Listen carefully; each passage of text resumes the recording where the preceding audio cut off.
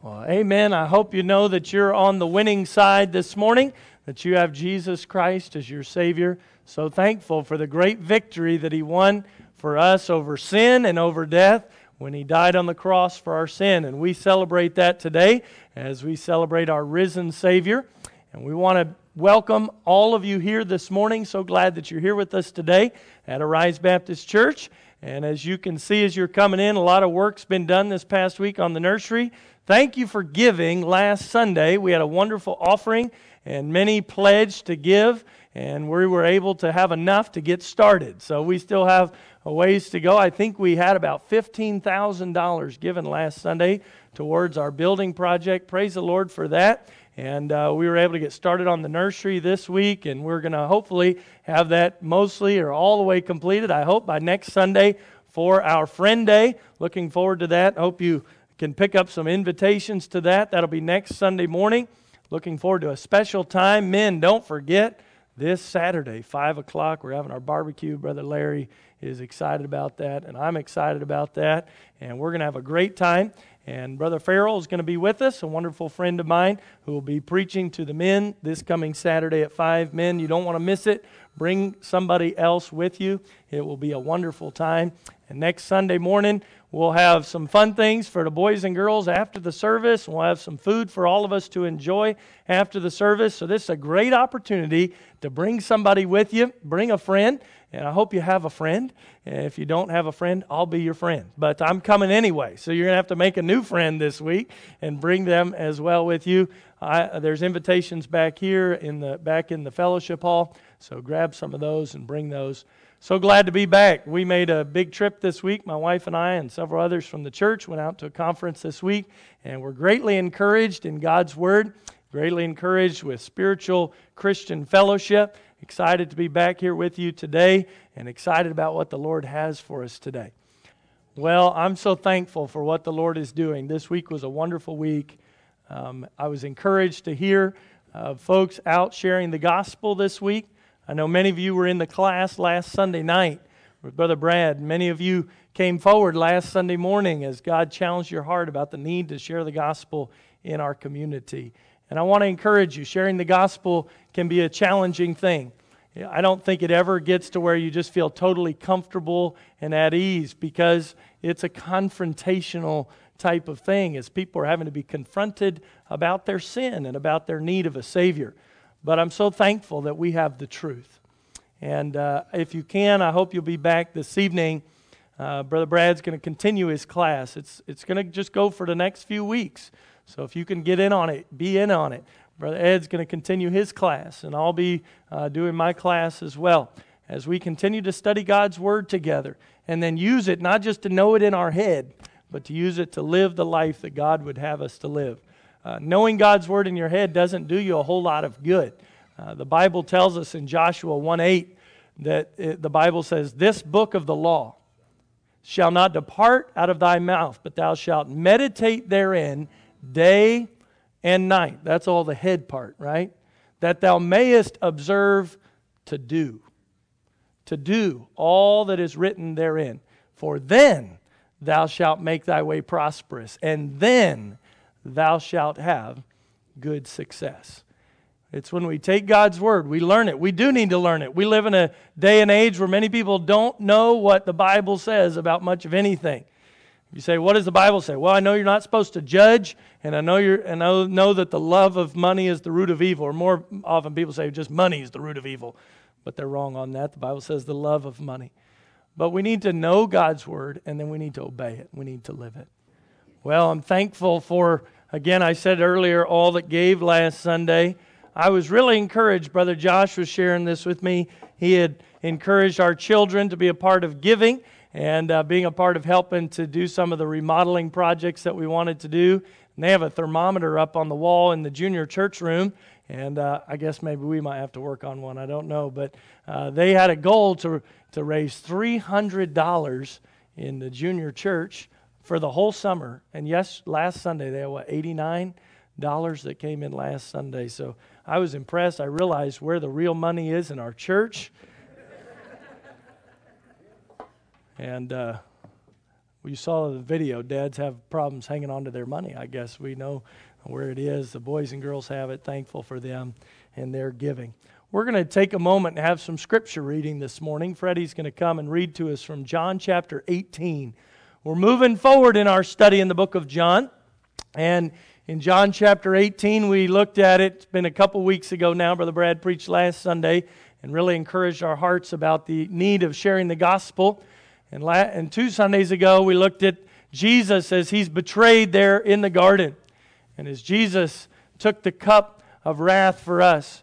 And this morning, we're going to look at a man that was alongside Jesus for much of his time. But he's a man that many times we like to point at and say, look at all of his faults and all of his failures. But I think this man is a lot like us. His name is Peter. And Freddie's going to read to us from a couple of different verses there in John chapter 18 about Peter and some of his failures. But as we look at the life of Peter this morning, we'll see a man that failed a lot. But I think we'll also see a very powerful Savior who did a great work in Peter's life and can do a great work in your life and in my life as well if we'll be faithful to Him and serve Him. But Freddie, you come and read to us from God's Word. And Simon Peter followed Jesus, and so did another disciple. That disciple was known unto the high priest, and went in with Jesus into the palace of the high priest. But Peter stood at the door without. Then went out that other disciple, which was known unto the high priest, and spake unto her that kept the door, and brought in Peter. Then said the damsel that kept the door unto Peter, Art not thou also one of this man's disciples? He said, I am not. And the servants and an officer stood there, who had made a fire of coals, for it was cold, and they warmed themselves. And Peter stood with them, and warmed himself. And Simon Peter stood and warmed himself. They said therefore unto him, Art not thou also one of his disciples?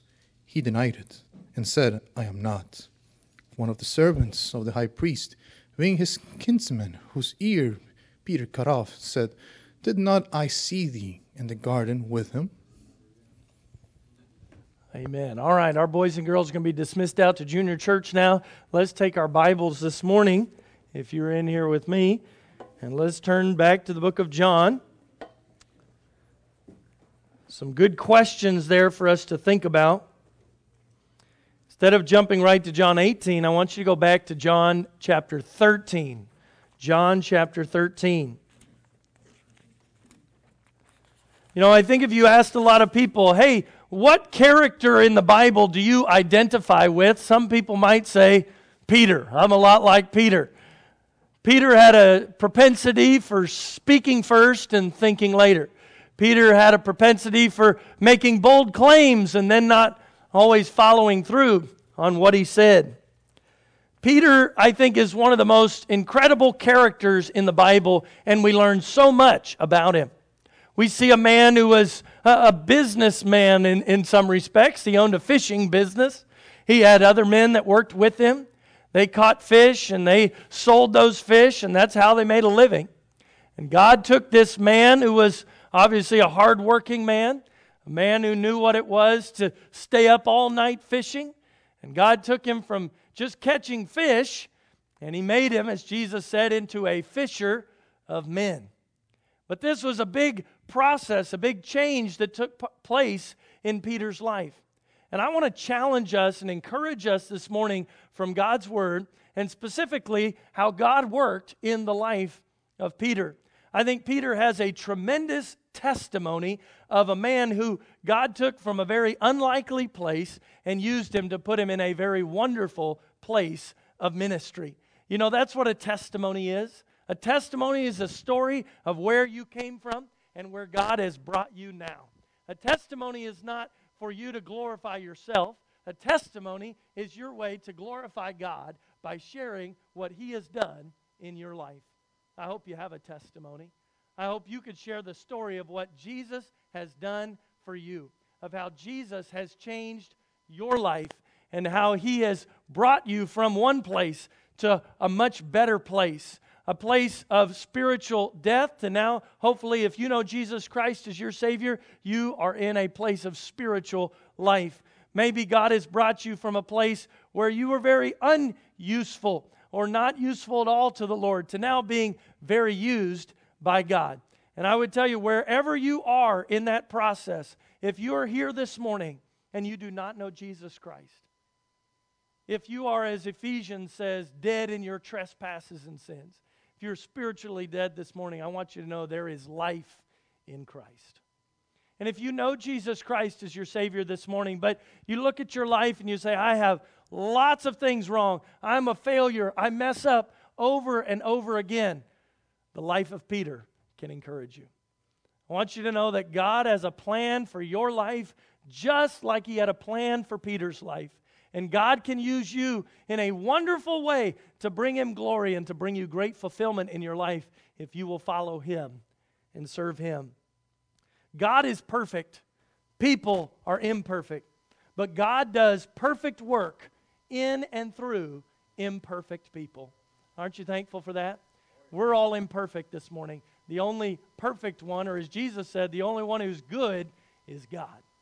But God can do wonderful, good things through imperfect, weak, failure-prone people. We know that Peter had some kind of business. We also know that Peter was married. Peter had a wife. You say, well, how do you know that? Well, he had a mother-in-law.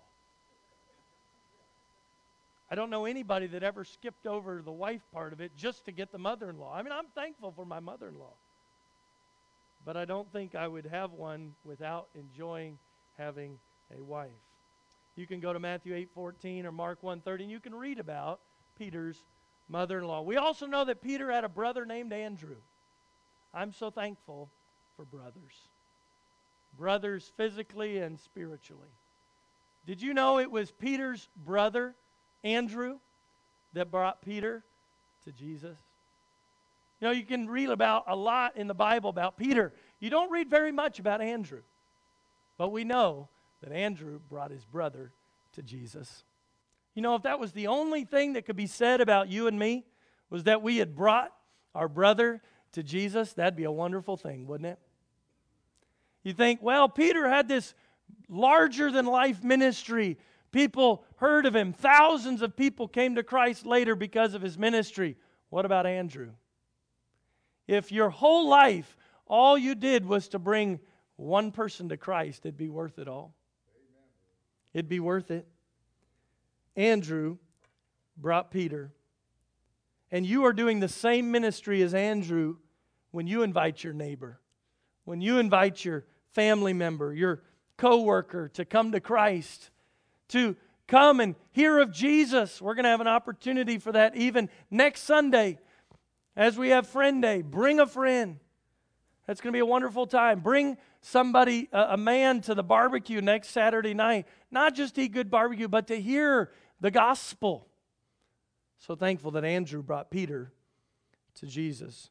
Peter became one of the kind of the inner circle of disciples. He was one of three, Peter, James, and John of the 12. He was with Jesus on the Mount of Transfiguration. He was with Jesus in a room when Jesus healed a little girl and brought her back to life. Peter got to hear some things and be a part of things that were very special, very unique. Let's look at the life of Peter this morning and his relationship with Jesus. You're in John chapter 13. Let's read verses 36 through 38. The Bible says, Simon Peter said unto him, Lord, whither goest thou? Jesus answered him, Whither I go, thou canst not follow me. Thou canst not follow me now, but thou shalt follow me afterwards. Peter said unto him, Lord, why cannot I follow thee now? I will lay down my life for thy sake. I want you to remember that statement. Because if you know anything about the life of Peter, you know that he didn't make good on that promise in the earlier part of his life.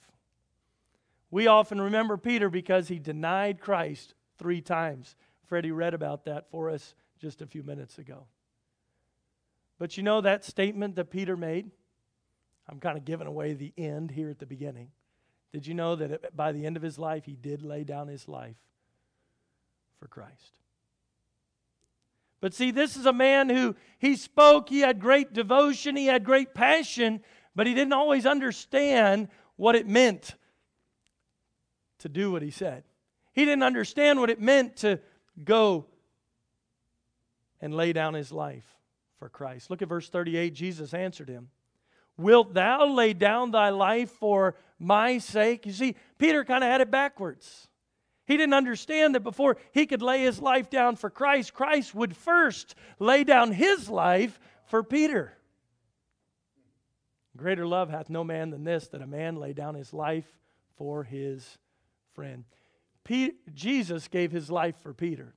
And yes, later, Peter then gave his life for Christ. The Bible says in Romans chapter 12, verse 1, "I beseech you therefore, brethren, by the mercies of God." What are those mercies? That Jesus Christ would die on the cross for our sin, that He would offer to us the free gift of salvation. "I beseech you therefore, brethren, by the mercies of God, that ye present your bodies a living sacrifice, holy, acceptable unto God, which is your reasonable service." Peter came to a place in his life that he understood it was reasonable service for him to give his life for Christ because of what Christ had done in giving his life for Peter. Jesus continues on there in verse 38, "Verily, verily, I say unto thee, the cock shall not crow till thou hast denied me thrice." Peter makes this great statement.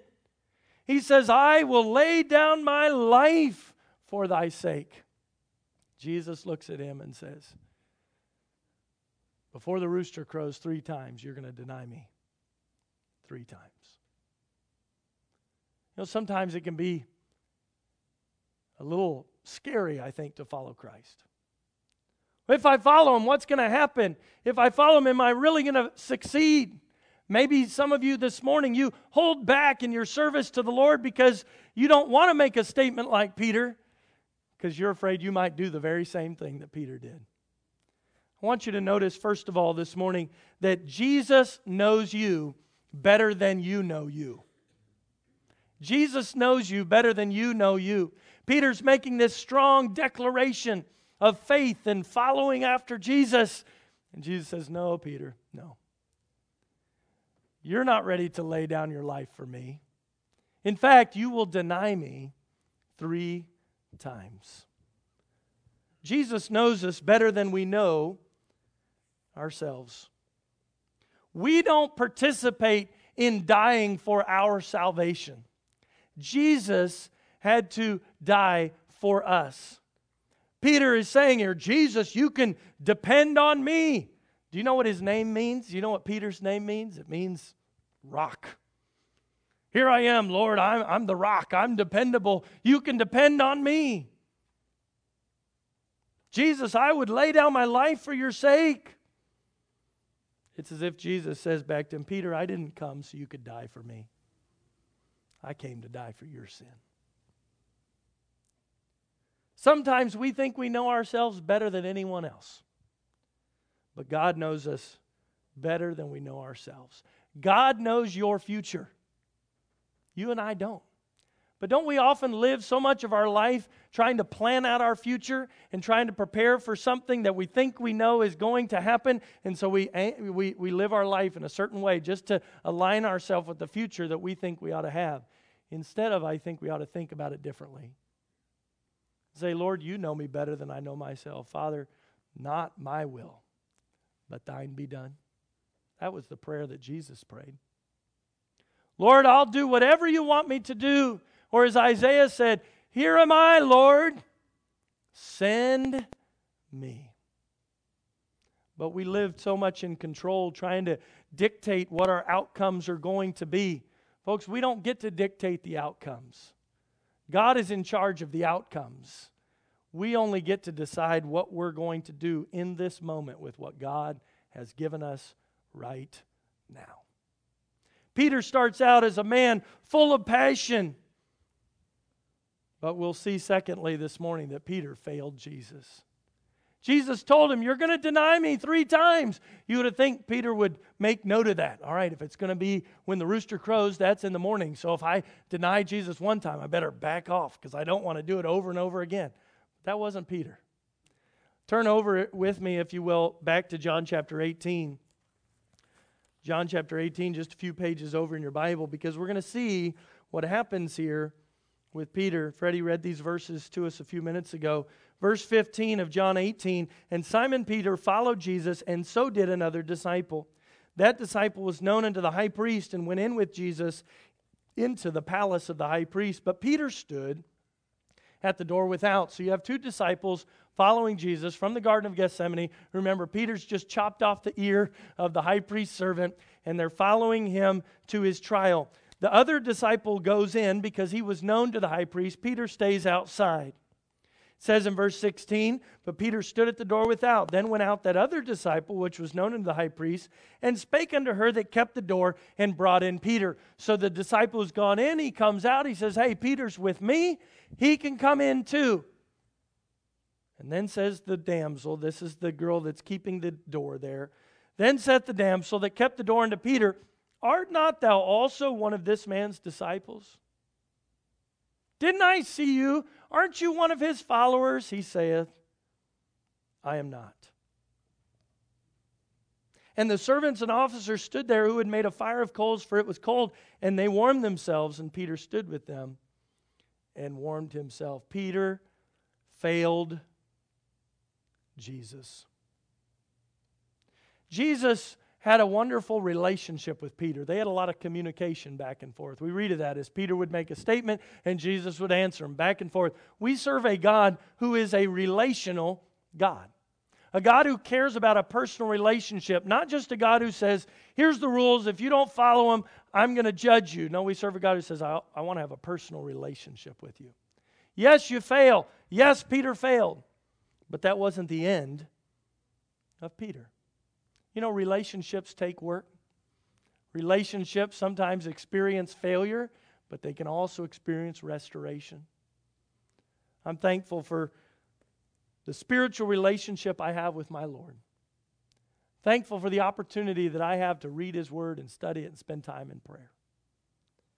God has challenged me much about prayer this year. Being able to open up my prayer journal and pray through the names of the people in our church, to pray through my family members, to pray for people that are unsaved, to pray for folks. We have some on our list even here. I think of one man I've been praying for a while that another man in our church has been witnessing to. You know, I got a text just this week that he said, my friend is planning to come with me to Friend Day, the one we've been praying for. That's an encouragement. That's an answer to prayer. God is a relational God. Simon and this other disciple were following Jesus. Jesus has been arrested. It's late at night. They go inside. Jesus is standing outside. The servant girl says, aren't you one of Jesus' disciples? Peter says, I'm not.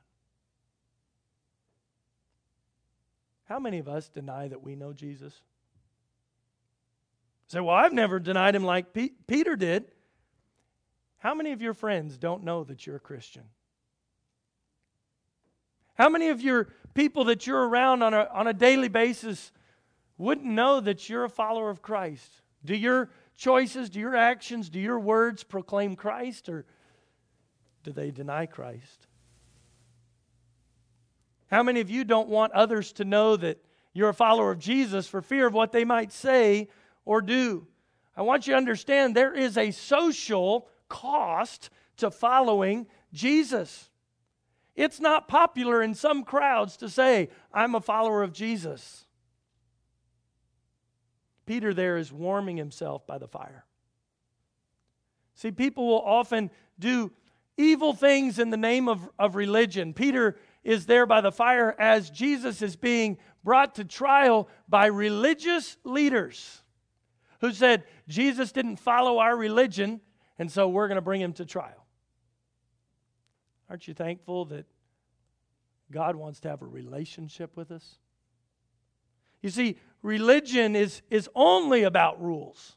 and not about a relationship. Jesus does have rules, but it's in the context of a relationship. Jesus made the step towards us, right? He's the one who came and died on the cross for our sin so that he could have a personal relationship with us. Within any relationship, there's rules. There's rules that I would follow as a husband because I have that relationship with my wife. But I don't have that relationship with my wife because I follow the rules. I follow the rules because I have the relationship. Do you understand the difference? There are rules that I would follow in my own life as a dad, but it's because I'm a dad that I do those things. We watched that video. It's kind of fun about all the things that dads can't do. But you think about it, dads. You get up early and go to work. Why? Because you want to provide for your family. Say, well, you're following the rules. Why? Because you have the relationship. Maybe on Mother's Day you bought flowers for your mother. Well, I had to. It's just Mother's Day. I got to follow the rules. No. You did it because you have a relationship with your mother. Some people, though, will come to church because they say, I got to follow the rules. That's what Christians are supposed to do. I would say, come to church because you have a relationship with your Heavenly Father. And I want to learn to know Him better, and I want to serve Him better, and I want to worship Him together with my brothers and sisters in Christ. Jesus is being put on trial by religious and government leaders. Jesus, though, is interested in having a personal relationship. See, rules without relationship, parents, pay attention to this, promote rebellion. It's easy to say, do this, don't do this. It's another thing entirely to say, I love you, I care for you, I'm going to help you, I'm going to encourage you. Your children will probably fail you. You may fail God along the way, but we serve a personal God that wants to have a relationship with us. Fathers, have a personal relationship with your children. It may not always be exactly how you want it to be. That's how relationships work. Love them in spite of their faults and failures, because you have a Heavenly Father that loves you in spite of all of your faults and failures. Peter's there standing at the gate. He's warming himself by the fire. He denies Christ to this damsel at the gate. In a moment, we'll read the verses where he denies Christ to the other people who are standing there at the gate with him. But before we are too hard on Peter, I want you to notice some positive things about him. Even though he followed Jesus at a distance, at least he was following him. Where were the rest of the disciples? There was Peter and one other disciple following Jesus. The rest of them, after the Garden of Gethsemane, evidently they just cut and ran. They were gone. They were nowhere to be found. We know where Judas was, but where were the others? Where were the other 9? There's 9 missing. Folks, I think we live in a world today where a lot of Christians would be in that 9. We say, well, Peter, boy, he's a mess. I want to be better than Peter. Let's at least get to Peter level maybe. So many people say, well, I'm a Christian, but there's no following at all. Even though he followed Jesus at a distance, at least he followed him. At least Peter wanted to be close. He didn't have enough courage and enough faith maybe to say the right thing in the moment and stand up for Christ, but at least he was trying. Peter is brave enough to be there. He's braver than most. I mean, he went to the court. Peter tried and failed, but at least he tried. At least he tried. Folks, I would encourage you, put some effort into following Christ. Yes, when you put effort in, you might fail. Many of us are like this. We only do things that we're good at. And if we're not good at it, we just don't do anything at all. Folks, following Christ in a relationship, it takes work to get better at it. You know, the day I married Shandy, I wasn't a very good husband yet. Still not a very good husband, but I'm better than I was. Why? It takes work. You're going to fail. You're going to mess up. You're going to work on that. The day that Trevor was born, I wasn't a great dad yet. I felt great. I'm still not a great dad, but I'm a whole lot better than I was. The day you came to Christ, you weren't a great Christian yet, but hopefully you're a better Christian now than you were that day. Because it's a relationship. It takes growth. It takes work. Some of you say, well, I'm not a great soul winner, so I can't tell somebody about Jesus. It takes work. Well, I got out there and I didn't know what to say. At least you were out there. Well, I'm dealing with this problem with my kids and I'm not sure how to deal with it. I don't know how to help them through. Work on it. Time, prayer, love, effort. Peter tried and failed, but at least he tried. See, if you have a little faith, God can work with that. Jesus remains faithful even when we fail. You know, I would say perhaps the success of Christ and the failure of Peter had something to do with the preparation that Jesus went through to come to this point in John 18. Do you remember John 17? We had 3 messages in John 17 on the prayer of Jesus. What was Jesus praying? He was preparing himself to go to the cross. What was Peter doing while Jesus was preparing himself? Do you remember? He was sleeping. Jesus said to him, "Can't you not watch and pray with me just a little while? Wake up." Jesus comes back a few minutes later. Peter's back asleep. All the disciples were sleeping. Folks, that's the way we often live our life, isn't it? Well, I don't have enough energy, don't have enough time to do what I need to do to serve Christ, to prepare myself to follow Him. And we wonder why we fail. Jesus prepared himself. Peter didn't. But God wants to hear from us. Through prayer, Jesus was preparing himself. Through sleeping, Peter was not preparing. Folks, it's going to take effort to prepare yourself to follow Christ. It takes effort to prepare yourself to share the gospel with somebody else. It takes effort to be a good parent. It takes effort to be a good spouse. It takes effort to be part of a church that's growing and where God is blessing. It takes work, and you will fail. You will mess up. We all do. But we serve a perfect God who loves to work through imperfect people. You keep reading in John chapter 18, go down to verse 25 to 27. And Simon Peter stood and warned himself. They said therefore unto him, "Art not thou also one of his disciples?" He denied it and said, "I am not." Look at this, verse 26. One of the servants of the high priest, being his kinsman, whose ear Peter cut off. Okay? Remember whose ear Peter cut off? It was a guy by the name of Malchus. He was the high priest's servant. They come out to the garden to arrest Jesus. Peter pulls out his sword. "All right, Lord, I'm ready." Against all 600 or however many soldiers were there, and he chops off the high priest's servant's ear. Jesus picks the ear off the ground and heals the man, puts it right back. This is this man's kinsman, his relative. And he says to Peter, "Did not I see thee in the garden with him?" This man was there. He was in the garden. He watched his brother, cousin, his relative's ear be chopped off. You think he's going to remember that guy? I think so. But Peter here, well, he's adamant now.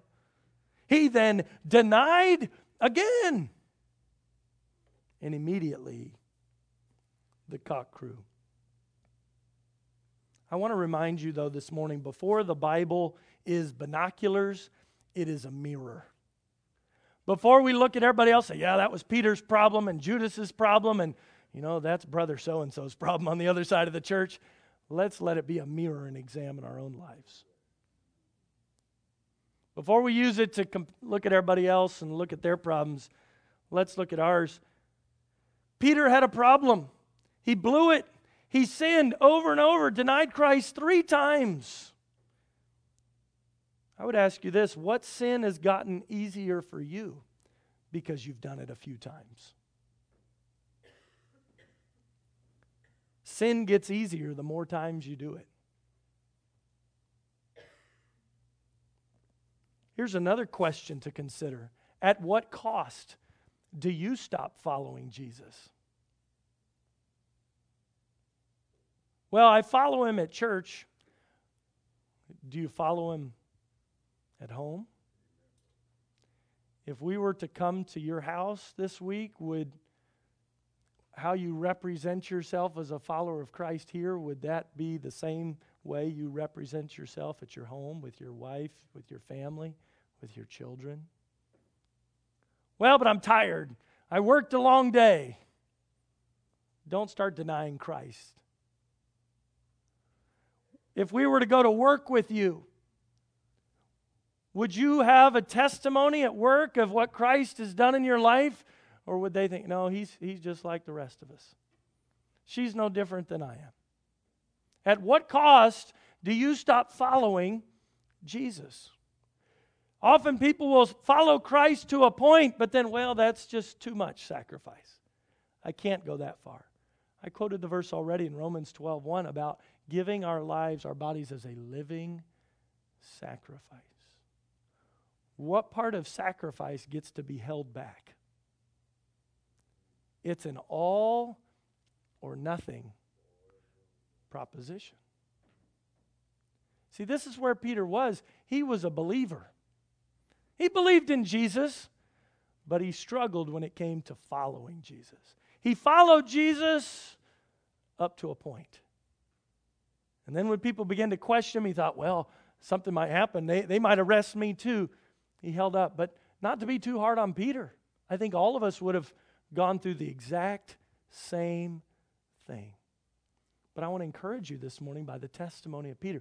This is the testimony of a man that faced some really difficult spiritual challenges, but God worked in his life and continued to change him and to continue to grow him so that he did great things for the Lord.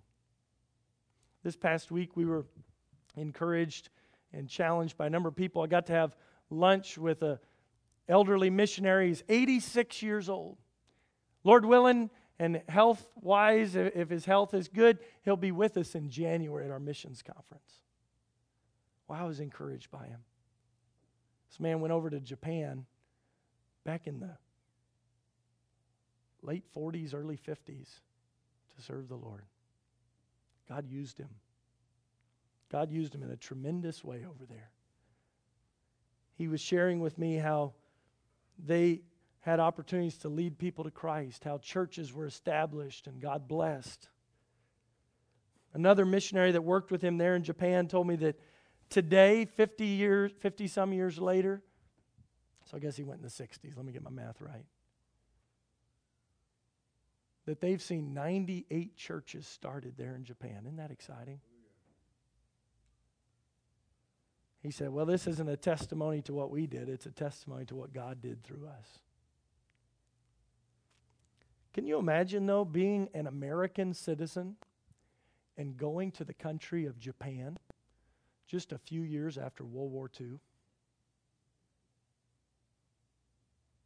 I'm too far removed from that to know what that must have been like culturally, but I can imagine that wasn't an easy thing. These were the men in the army that had flown over and bombed Hawaii at Pearl Harbor. This was the country that had fought and killed thousands and thousands of our troops on the islands of Iwo Jima. There in the ocean there, you think of the other island, Guadalcanal, the various Navy battleships and wars and all kinds of things that went on. It was an awful war. And then just some 15, 20 years later to pack up and move your family to that country. Why? Because they wanted to share with them the love of Jesus. I'm sure there was a cost. There were probably some people saying, you know, there's a lot of other places in the world that you could go to tell people about Jesus. Why would you go to Japan? Folks, at what cost do you stop following Jesus? Well, they didn't want to hear what I had to say. They made fun of me. They said some things I didn't like. I'm losing out on some opportunities that I'd like to have.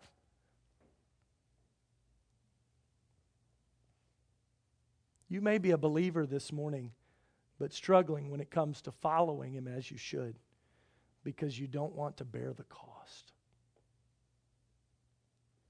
Here's a third question to think about. What does the fear of man look like for you? Peter was afraid of what those men would think and of what that young lady would think there at the gate.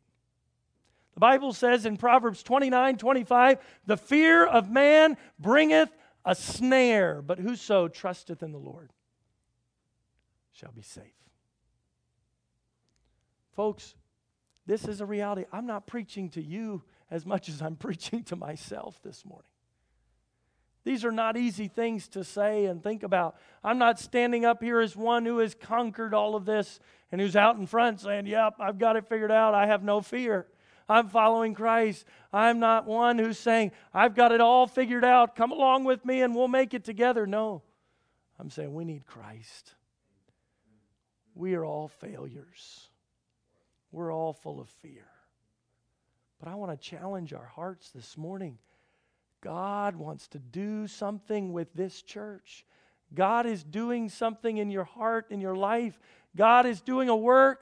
Let's be faithful followers of Him.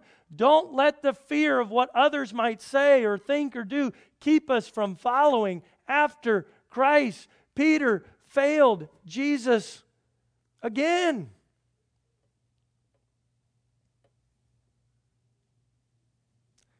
Do you live by faith or by fear?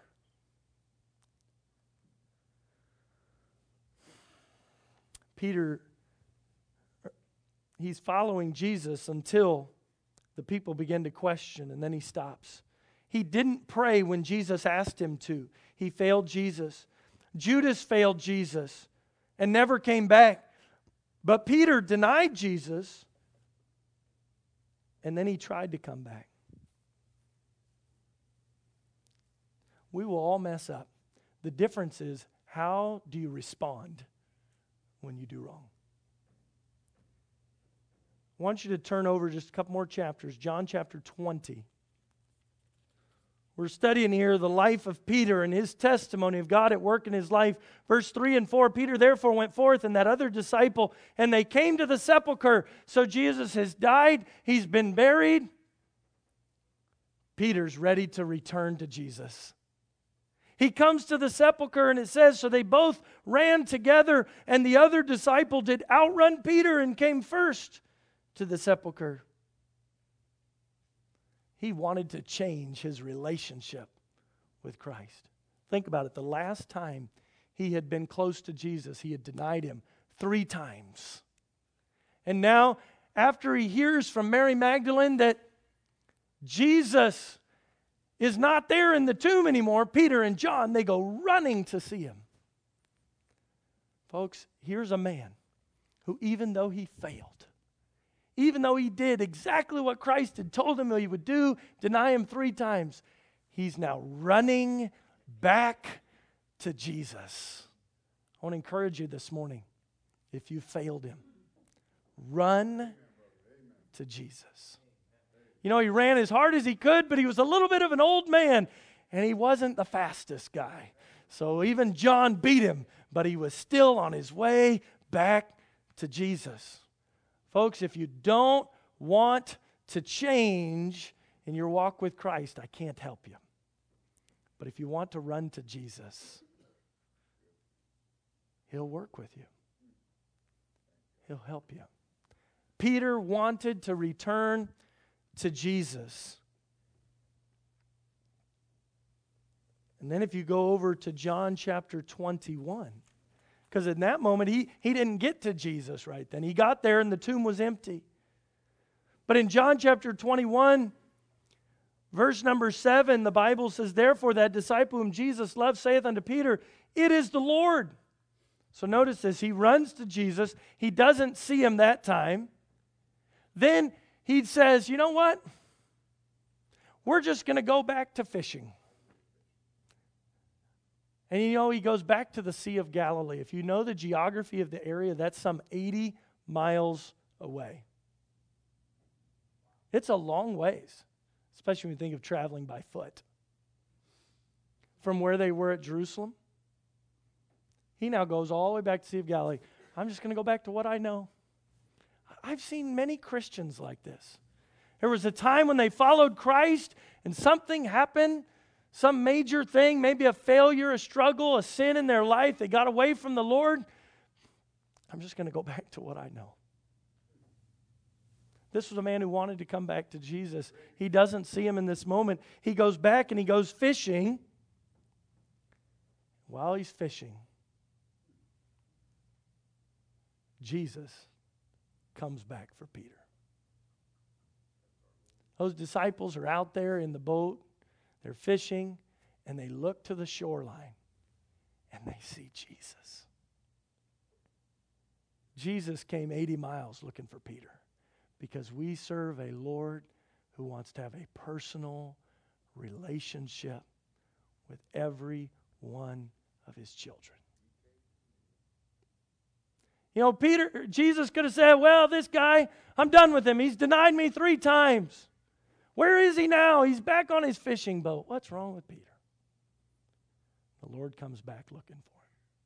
I want to encourage you, some of you, many people in our church are involved in one-on-one discipleship relationships with other people in our church. Some of the people that some of you are discipling aren't here this morning. They might be sick, they might be working, they might be out of town. They may have other things going on in their life. Don't give up on anybody. Love them. Encourage them. Go after them. Jesus went after Peter. Jesus wanted that relationship restored. You keep reading in the passage, they look, they see Jesus there. He said, it is the Lord. Now when Simon Peter heard that it was the Lord, he girt his fisher's coat unto him, for he was naked. He's fishing in his boat. He's just out in the boat. And he did cast himself into the sea. It's kind of a funny picture. I get it. He's out there fishing in his boat.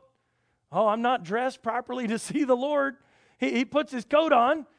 And so Peter, boy, he's passionate. Instead of waiting for the boat to get in, he just jumps in fully clothed into the water. He's just so excited. I love this excitement of Peter, though. He said, I just want to be with the Lord. He wanted that relationship restored. Oh, that we would have some people excited to be with Jesus, excited to walk with him, excited to have a personal relationship with him. It says in verse 8, and the other disciples came in a little ship. They were not far from land, but as it were 200 cubits. They're just a short distance out. Peter said, I can't wait to get that boat there. I'm just going to swim in. The rest of the disciples, they're probably like you and me. They're a little more reserved. They come riding in the boat. Folks, if you see somebody that's really excited about being with Jesus, and they do some things, you say, that's a little off. Let them run after Jesus. That's okay. You encourage them. You encourage them. Love them. Say, this person just a little too excited for me. They seem like a bit of a fanatic. Well, I think Peter was. That's okay. Praise the Lord for some fanatics who are excited about getting to Jesus. And maybe the rest of us might be encouraged a little by Peter. So here they come, dragging the net with fishes. As soon as they were come to land, they saw a fire of coals there, and fish laid thereon, and bread. Jesus saith unto them, bring of the fish which ye have now caught. Simon went up, drew the net to land full of great fishes, 153. So why do we need to know how many fish they caught? Well, I guess the Lord wanted us to know they caught a lot of fish that night. And for all there were so many, yet was not the net broken. The Lord's taking care of them. Isn't it neat? God blesses you even in your day-to-day work. There's out there fishing. God took care of his nets. God filled that net full of fish. I think it's interesting. He counted how many fish because that's how we are sometimes. Look how much money I made today. Look what I did. No. all 153 of those fish, God made every single one of them swim into that net. The fact that the nets didn't break, that was the Lord. We often miss that, don't we? We miss giving glory to God because, look at what I did. Nope. The Lord's taking care of them.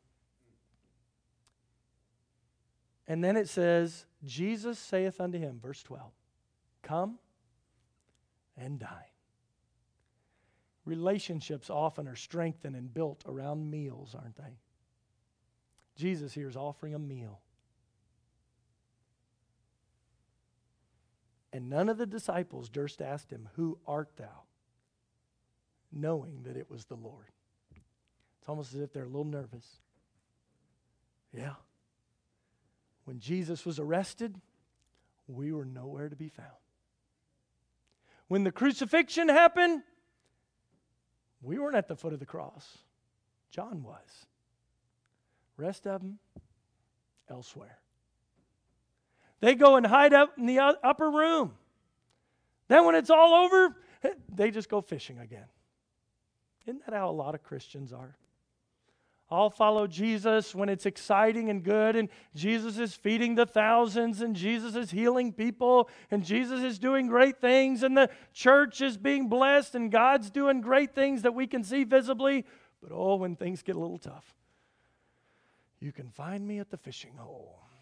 I'm going to go back and go find something easier because following Jesus is too hard. But Jesus, he doesn't just say, well, those worthless guys. No, he comes down and he makes them breakfast. He's got a little fire going. It's interesting. Where did Peter deny Christ? At a fire. He's got fish on the fire. He's come to Galilee where Peter was fishing. Jesus loved Peter. I want to challenge you with this thought. Your relationship with God is secure, not because of what you do, but because of what God has done for you. So many times we're trying to find security. Well, I did this, and I did this, and I did this, so therefore God has to do this for me. No, your relationship with God is secure, not based on what you've done for Him, but based on what He's done for you. That's why we pursue after people here at our church, at Arise Baptist Church. We want everybody to know what it's like to have a personal relationship with a loving Heavenly Father.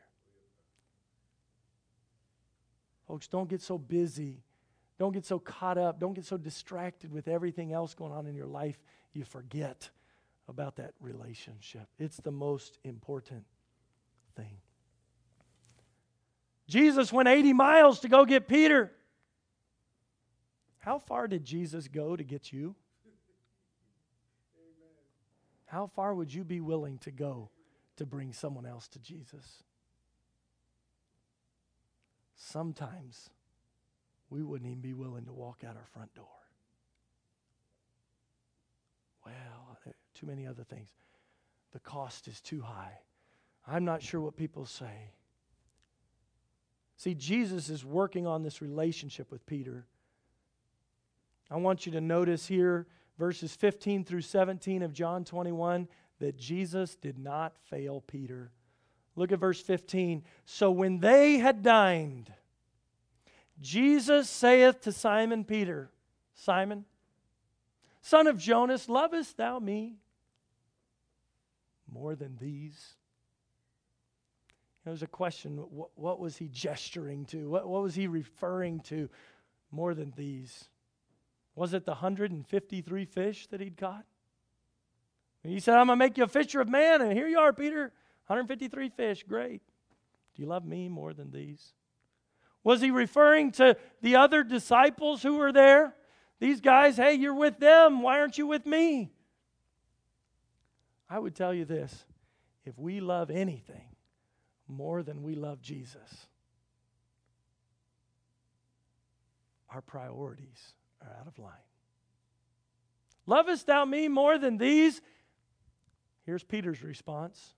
He saith unto him, Yea, Lord, thou knowest that I love thee. He saith unto him, feed my lambs. You see, love is not just about what you say, it's about what you do. Peter had said a lot of things. Lord, I'm going to do this. I'm going to follow you. Here I am, Lord, send me. Lord, I'm here at church. Lord, I want to be used by you. The Lord says, okay, feed my lambs. He saith unto him the second time, verse 16, Simon, son of Jonas, lovest thou me? I think it's interesting that he used his old name, Simon. So I thought his name had been changed to Peter. Do you think maybe he's trying to remind Peter, Peter, here's where you came from. I found you at Simon. Change your name to Peter. Peter, you were lost and now you know Christ. You were dead and now you're alive. Where did Christ find you and where has he brought you to? Sometimes he has to remind us, though, about where we've come from, because we get so comfortable in where we're at that we forget where Christ has brought us from and what he's brought us to and where he wants us to go from here. Simon, son of Jonas, lovest thou me? He saith unto him, Yea, Lord, thou knowest that I love me. He saith unto him, feed my sheep. Lord, why are you repeating yourself? Well, he didn't just do it 2 times. He does it a third. He saith unto him the third time, Simon, son of Jonas, lovest thou me? We see the change really happening in Peter's heart. See, I think the first couple times, Peter's just answered, Yea, Lord, thou knowest that I love me. But here, all of a sudden, there's a change. Do you notice it here in this verse? Peter was grieved. He was answering quickly, perhaps. I don't know the speed of the conversation, but clearly, God wanted us to understand at this point on the third time, Peter is grieved. He was grieved because he said unto him the third time, Lovest thou me? And he saith unto him, Lord, thou knowest all things. Thou knowest that I love thee. Again, I don't know what all was going through Peter's mind, but he says, Thou knowest all things. God knows all things. He knows your past. He knows your present. He knows your future. He knew all of Peter's faults, all of Peter's failures, all of Peter's denials. I think Peter's acknowledging that. Folks, some of you this morning probably need to come to Christ and say, Lord, you know all things. I'm done hiding it. I'm done acting like it didn't really happen to me. I'm done acting like I've got it all together and everything's perfect. And I need to come to the place, Lord, thou knowest all things. Lord, I haven't been doing for you what I ought to do. Lord, I have denied you when I shouldn't. Lord, I am harboring sin in my heart. Lord, I haven't followed you like I should. I've talked a big game, but what I've done hasn't shown it. Lord, thou knowest all things. Thou knowest that I love thee. Jesus saith unto him, Feed my sheep. He repeats this 3 times, I would say, as a reminder to Peter, who had denied him 3 times.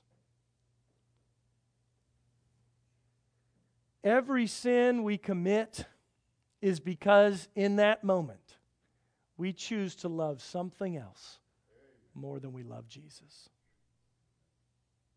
All of our problems ultimately are relational problems. Say, well, I know marriage problems, family problems. It all comes down to our relationship with God. I had a conversation with somebody just this past week. They said, well, I know we wouldn't agree on all these other things, right? There's a relational problem. I said, that's why we've got to put God number 1. And when God is the priority, following Him, having the right relationship with God is right, all these human relationships will be what God wants them to be. And even if someone else doesn't respond the way I want them to respond, or they're rude to me or mean to me, or they take something from me that I think I ought to have, I'm okay because my relationship with God can carry me through all of that. God can fix your marriage problems. God can fix your problems and struggles that you're having at work. So I just want God to remove me from all these problems. No, God wants you to get closer to Him. And God may not take you out of the problem, but He promised that He would be with you through it. See, all of our problems are ultimately relational problems.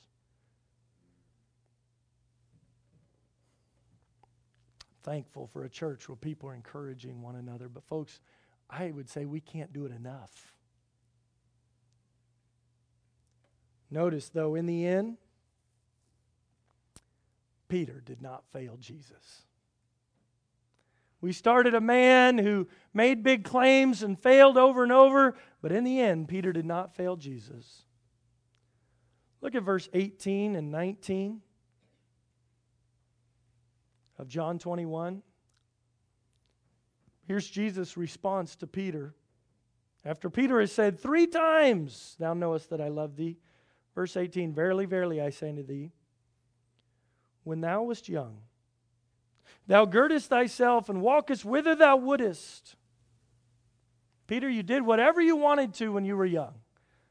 But when thou shalt be old, thou shalt stretch forth thy hands, and another shall gird thee and carry thee whither thou wouldest not. This spake he, signifying by what death he should glorify God. This isn't talking about Jesus' death. It's talking about Peter's death. And when he had spoken this, he saith unto him, "Follow me."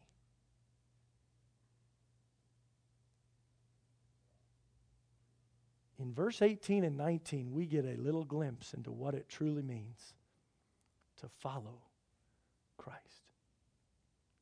It's coming to the place, as Peter eventually did, where he said, "Lord, I'll give my life for you." He said that in the beginning, but now he finally means it. And now is when Jesus comes to him, he says, "Follow me." Folks, there's a tremendous amount of commitment here in this conversation between Peter and Jesus. It's kind of like perhaps maybe when you get married and you look at your bride and you say, "I love you." And men, she looks back at us and says, "I love you too." And I make promises to each other till death do us part, all those things. You know what it is. It's one thing to say that in the moment. It's another thing when it really is in sickness. And when it is for poor. And when it is the bad days and not the good days. And people say, "Well, how did you get there?" It's work. And not everybody does. People fail. But God forgives. And you may have failed Christ. You say, "Well, I wasn't ready for the commitment. But I do want to follow Him." I want to challenge you this morning, take the next step to follow Christ. I mean, Peter, what a guy. What a man who had a tremendous walk of growth, little by little. Jesus takes broken people, weak people, failure-prone people. He can use you too if you'll turn to Him. Your greatest ministry could come out of your greatest failure.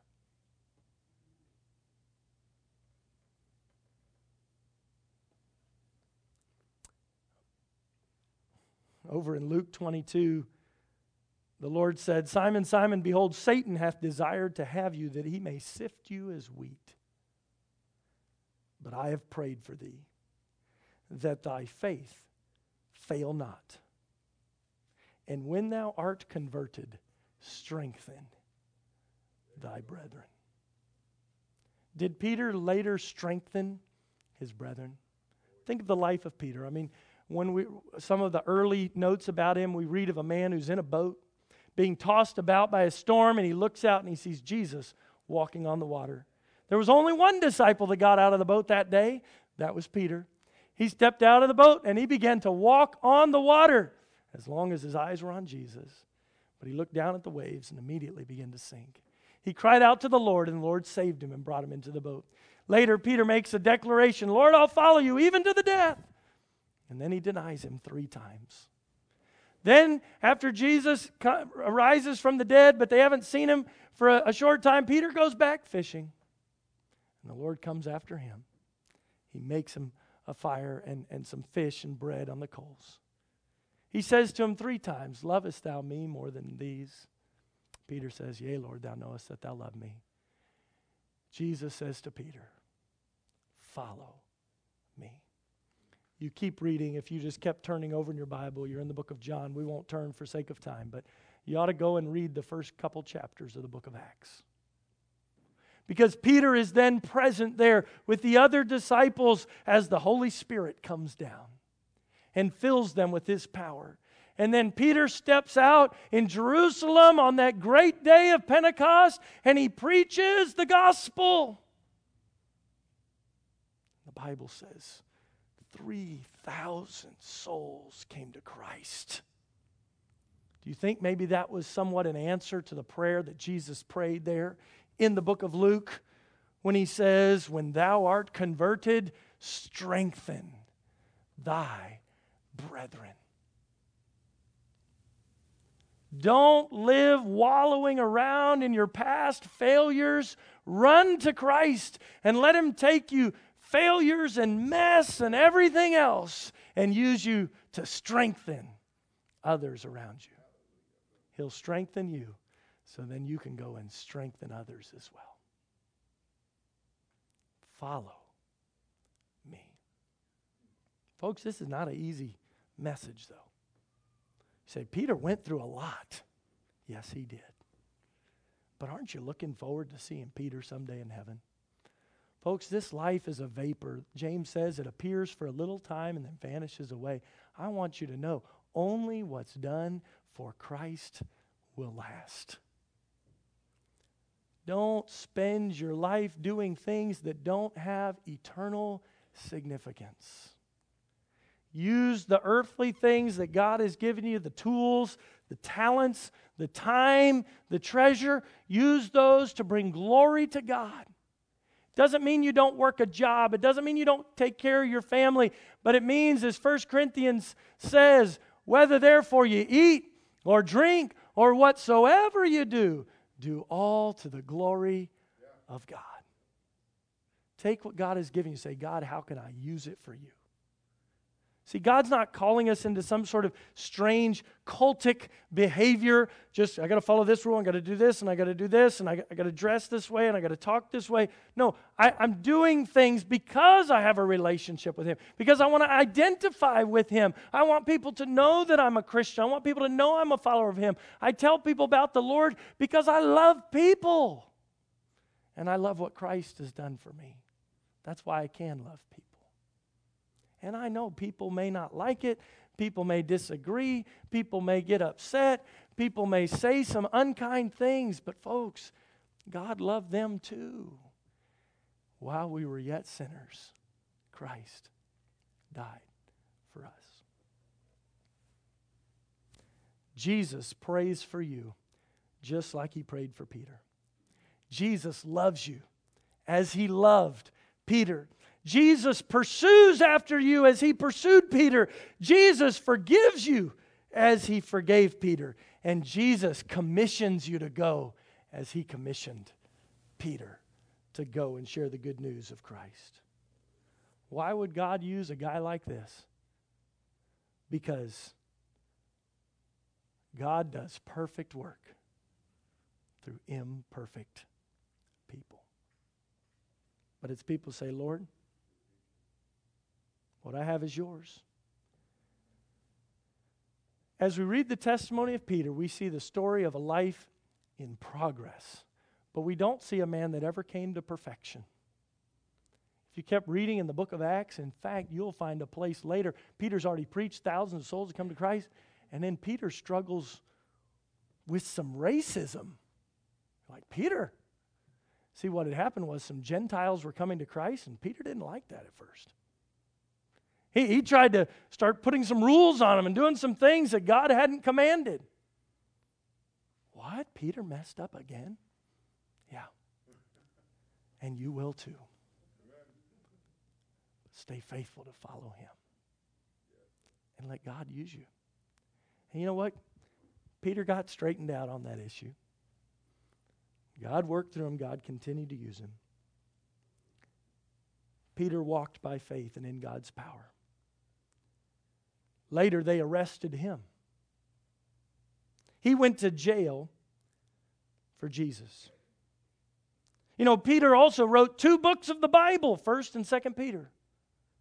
Are those books perfect? Yes.